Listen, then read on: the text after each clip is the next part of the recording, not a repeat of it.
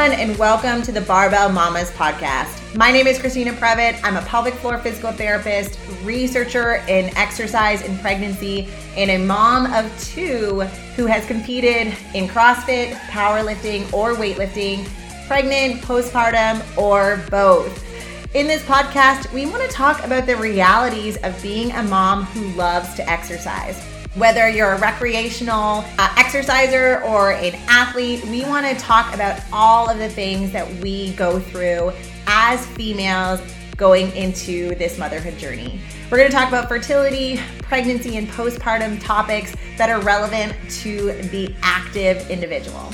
While I am a pelvic floor physical therapist, I am not your pelvic floor physical therapist, and know that this podcast does not substitute medical advice. All right, come along for this journey with us while we navigate motherhood together, and I can't wait to get started. Hello, everyone, and welcome back to the Barbell Mamas podcast. Christina Previtt here, and today we are going to take a deep dive into the menstrual cycle, and specifically, we're going to try and tackle a really hot topic on social media right now, which is the cycle syncing or catering your exercise routine to your menstrual cycle. In order for us to really get a good idea of what this might look like, or if we have any research to back this up, is to talk about the different phases of the menstrual cycle, what big hormones are involved, and what does the research say about cycling to our hormones. We're going to really start here with the menstrual cycle first, and then we'll go into some of that research. Our menstrual cycle is, on average, for females, 28 days plus or minus 7 days. And it should be pretty rhythmic and pretty predictable. What I mean by that is that not everyone is going to have a cycle that is exactly 28 days.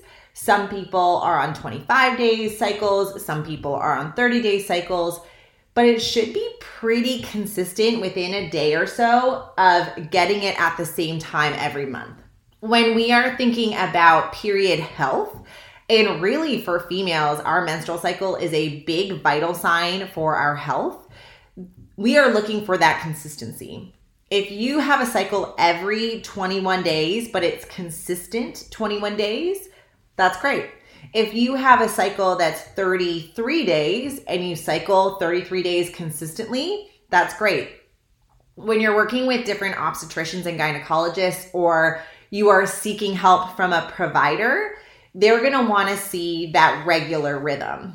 And so when they go out of rhythm, for example, one of your cycles is 21 days, and then the next one is 35 days, and the next one is 28 days, and there isn't any of that consistency, that is when they may do a little bit more evaluation to see if there's anything going on with the hormones that trigger certain parts of our menstrual cycle that may be leading to some of that variability. Within the menstrual cycle, when we are thinking about our day one, that is the first day that we start bleeding. So if you are getting your period, that is day one of your menstrual cycle. And we use that in order for us, from a fertility perspective, to figure out from day one, when is it that we are going to be ovulating. So on average, individuals are going to bleed for 4 days-ish, plus or minus roughly 2 to 3 days. Again, you want to have that regularity for you of what that means. Some people are going to have heavier cycles. Some people are going to have lighter cycles. Your cycle will also change throughout your life. For example, when individuals first go through puberty, they become an estrogen surge, and periods tend to be heavier in our younger individuals, and it kind of mellows out a little bit to a steady rhythm as you get a little bit further from your first period. And then obviously as we get towards menopause, it'll start to ease off as estrogen concentrations in our body come down. And so you should be bleeding roughly 4-ish days. Some people it'll be 7, some people it'll be 3, but again, regularity there. When we're talking about research on the menstrual cycle, it can be kind of confusing because it can be broken down into 2 3 or 4 phases. I really like the 4-phase model because it intuitively makes a lot of sense, I think, for people, and it's easier for us to kind of tease apart different parts of our menstrual cycle and what that might mean for how we're feeling. We have our menstruation, which is that 4-ish days that I've talked about. Then you're going to have your follicular phase, leading into your ovulation phase, into your luteal phase. When you're thinking about ovulation, this is the period of time when an egg can be fertilized and you can get pregnant. That is usually on days 12 to 14 of your menstrual cycle. When individuals are starting to track their cycles, when they are trying to get pregnant, you're going to start from day 1 of your period and go forward 12 to 14 days. And that's how you're going to be able to track when you should be ovulating and when fertilization can take place. Each of these phases of your menstrual cycle have a specific hormone profile that happens that is it should be pretty regular, and it's actually a really neat, nuanced process that allows us to continue to have these opportunities to get pregnant month over month when individuals are in their fertility window. So when you are menstruating, this is when your estrogen and progesterone are at their lowest. When we are talking about hormone health and when we are talking about the menstrual cycle, we really are talking about 3 big hormones. And I'll bring up one other small kind of accessory hormone, but it's not really an accessory. We are talking about estrogen, progesterone, and testosterone. And all 3 of these sex hormones are extremely important for our menstrual health and our overall hormonal health. A lot of people, when they're thinking about testosterone, think that as a big male driver, which it is, but we should have lower but consistent levels of testosterone in our bloodstream, and it's an important part of our health and our musculoskeletal health. So keeping our muscles and bones strong rely on all of our sex hormones, including testosterone. When it comes to the menstrual cycle, we're focusing on estrogen and progesterone. So phase 1 of the menstrual cycle, when we are menstruating day 1 through day 4-ish, we are going to have estrogen and progesterone at their lowest points. That is the signal to shed the lining of your uterus because fertilization didn't occur, so menstruation is going to occur. From there, when you get into your follicular phase, your estrogen levels are going to spike and they're going to hit a high peak leading into ovulation. And this estrogen peak is really important because it triggers this accessory hormone-ish that I was going to talk about, which is luteinizing hormone. It triggers luteinizing hormone to expel an egg from your ovary and put it into the fallopian tube.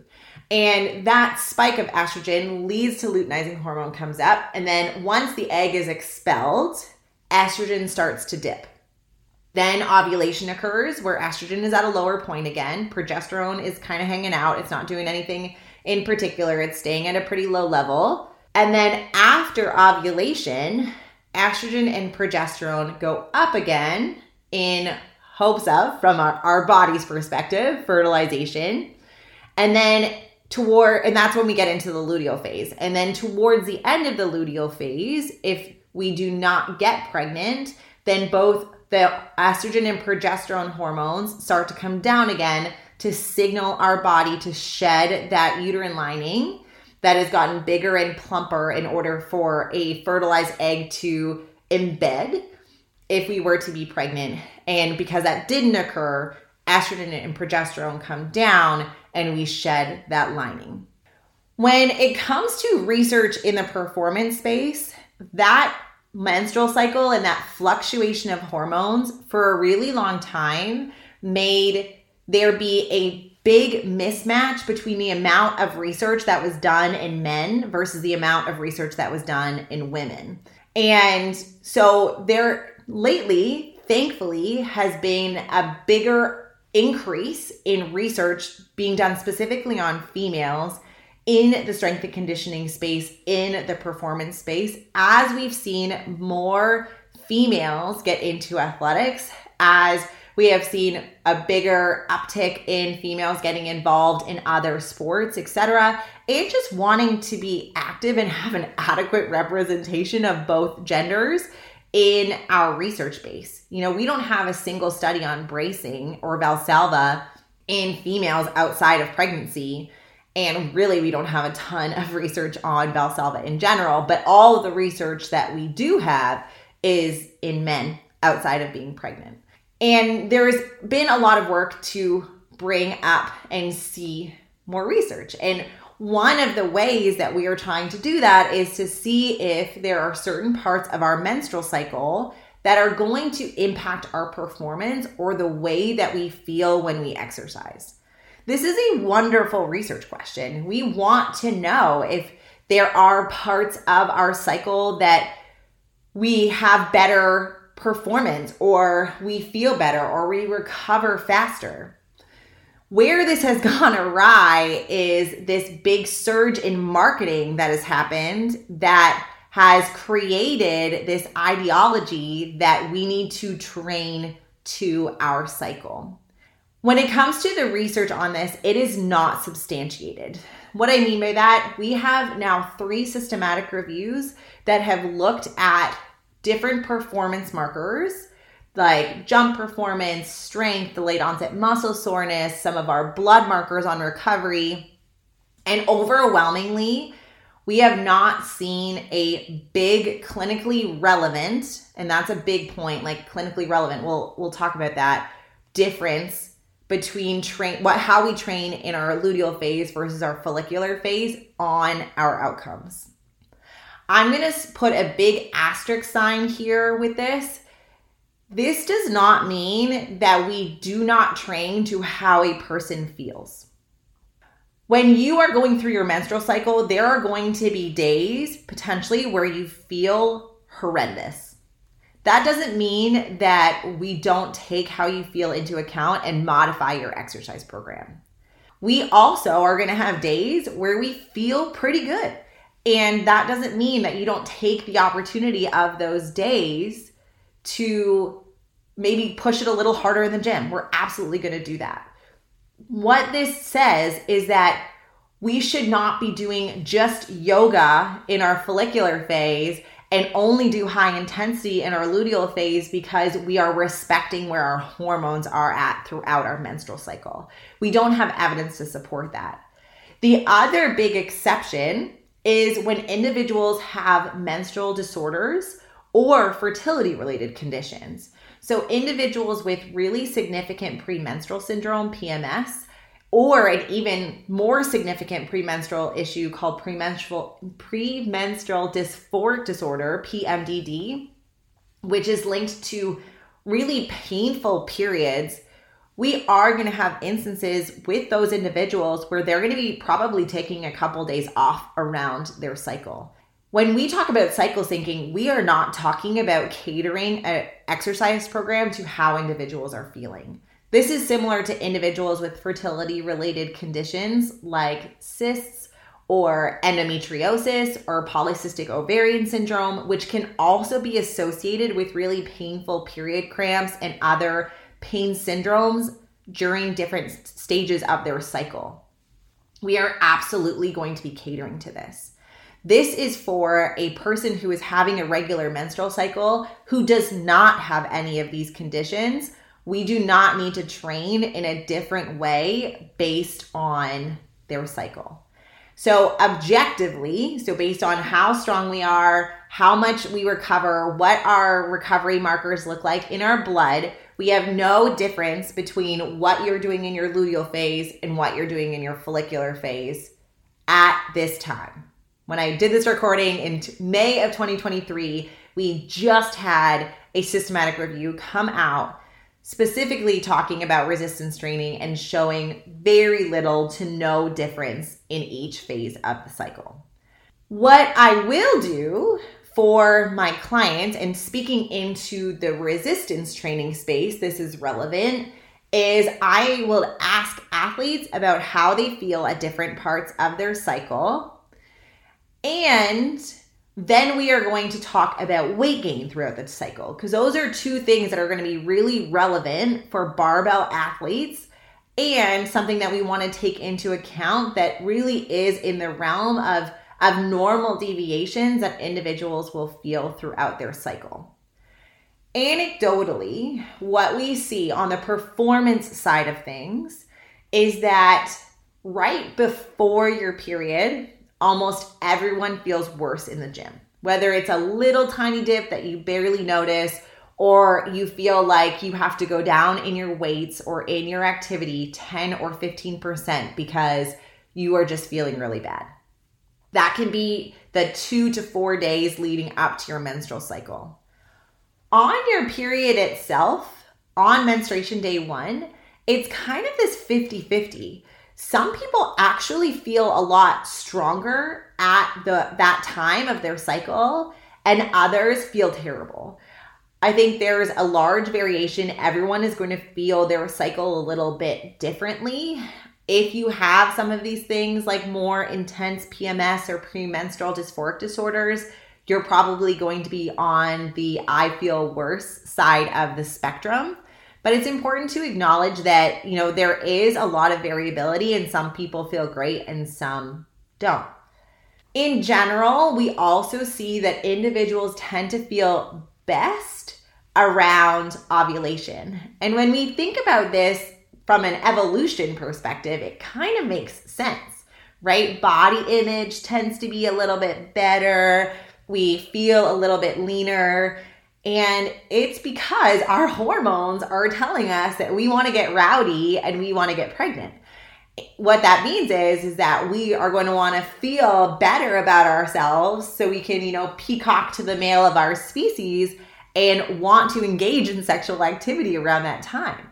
From a performance perspective, we can then perform better, which is just kind of interesting to think about. When it comes to weight gain around ovulation, we tend to be at our lowest throughout the cycle. And sometimes I've spoken to nutrition coaches who will really map the cycle of their athletes who tend to have these big swings, because individuals who are on a cut, for example, may not think like they're losing weight, but it's because you're comparing where you're at in ovulation to right before your period.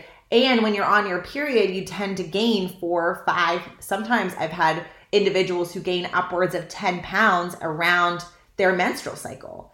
And so it's not that you didn't lose weight. Maybe it looks like you only gained 7 pounds this month around your cycle, but it's because you've lost 3 pounds across your cycle this month. And then when you're at your next ovulation phase, you're going to be 3 pounds lighter than you were when you compare it to your last ovulation phase. And so that's a really interesting way that I've seen individuals kind of cater to their athletes around their menstrual cycle, but that doesn't mean that they're changing necessarily what their nutrition looks like during that time. When it comes to our barbell athletes, it's important to know what that weight gain is like, and it's also important to know how they feel with respect to performance. From a weight gain perspective, if you're working with CrossFitters, this isn't going to matter. But if you're working with wrestlers or individuals in karate or individuals who love powerlifting or weightlifting, we are in weight class sports. And what that means is if you know that your athlete gains 6 pounds around their menstrual cycle and their meet is around when their menstrual cycle would be, then they're going to have to cut a little bit differently for that meet than if it's in their ovulation phase. When we're thinking about their performance, it can be the same thing. If you know that they tend to feel really bad leading up to their period and they're going to be on their period or approaching their period around that meet, maybe you're a little bit more conservative with your selections, at least for number 1, and say, we just want to get something up on the board. You tend to feel a little bit less strong these days, and we're going to make sure that we're catering to that. These are ways that we can take what the evidence is saying around strength with what our clients and athletes and individuals who love exercising are feeling and blend these two things. Individuals who are involved in sport can't step away from their sport for 2 weeks at a time out of a 4-week cycle. We just can't deload for 2 weeks and then continue the rest of the time. If you are a person who loves exercise for health and you feel better when you are doing yoga on your luteal phase or follicular phase and doing high intensity only around ovulation, and that makes you feel good, that's fine. I love that. My job is just to get individuals as active as we possibly can, because in our society, we don't have a too much movement problem. We have a lack of movement problem. And if that is the way that you feel best, I think that's great. What we want to make sure that we are weary of is individuals who are trying to sell you programs based on evidence-based, and if you're listening to this audio, I am doing air quotes, this evidence-based cycle syncing that we just don't have anything to support that. This is where I get upset around things that we see on social media, because we want to be in all of our healthcare, for me in pelvic health, for me as a coach and as an athlete, promoting resiliency, promoting strength. And sometimes those messages around cycle syncing can really promote this message of fragility, that because of our hormones, we are somehow less physically capable in certain parts of the month. And that I am 100% opposed to, because that is not true. And we do not need more messaging telling us that we are fragile. We need more messaging empowering us to realize how strong we are. And that doesn't just mean in the barbell. That means in life in general. And so anytime I'm seeing these messages around cycle syncing, I always want to investigate more of where that key theme and messaging is coming from. Because if it's coming from trying to sell you a program and using fear-focused or fragility-invoking messaging to do that, I'm opposed.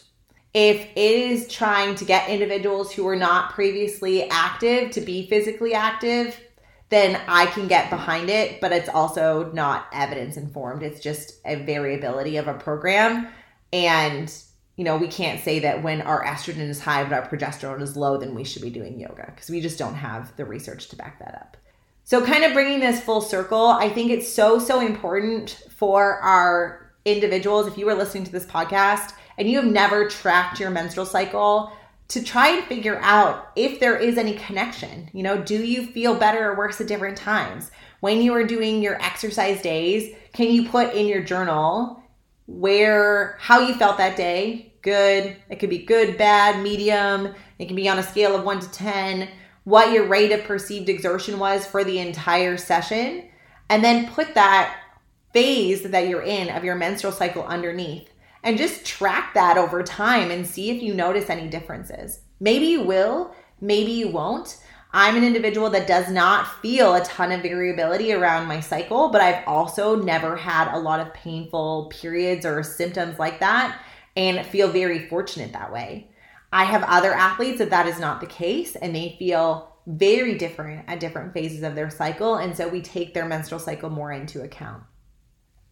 The only caveat that you're probably thinking as you're listening to this is, what about individuals who are on oral contraceptives? That is a whole other topic about the influence of oral contraceptives on performance and on health in general. We are going to tackle that in another episode, so stay tuned for that. And I'm working actually on getting a physician who focuses on fertility and exercise performance, female athletes, on the podcast. So I'm really excited to hopefully bring her on to talk about things that are maybe a little bit outside of my scope, but definitely information that's super important for our female athletes. All right, that is it for today's podcast. I hope you enjoyed the episode. If you have any other questions or thoughts around menstrual cycles or cycle syncing, please let me know. If the evidence changes, I will do an update and I will retract all the things that I'm saying. But as of May of 2023, when I publish this episode, we just don't have the evidence to back it up. So stay strong. Make modifications to your menstrual cycle if you're feeling like crud one day or if you're feeling good the other, but you don't need to do anything specific based on the phase of your menstrual cycle. Have a great day, everyone. Please like or subscribe to the podcast if you are enjoying this content, and we'll see you next week.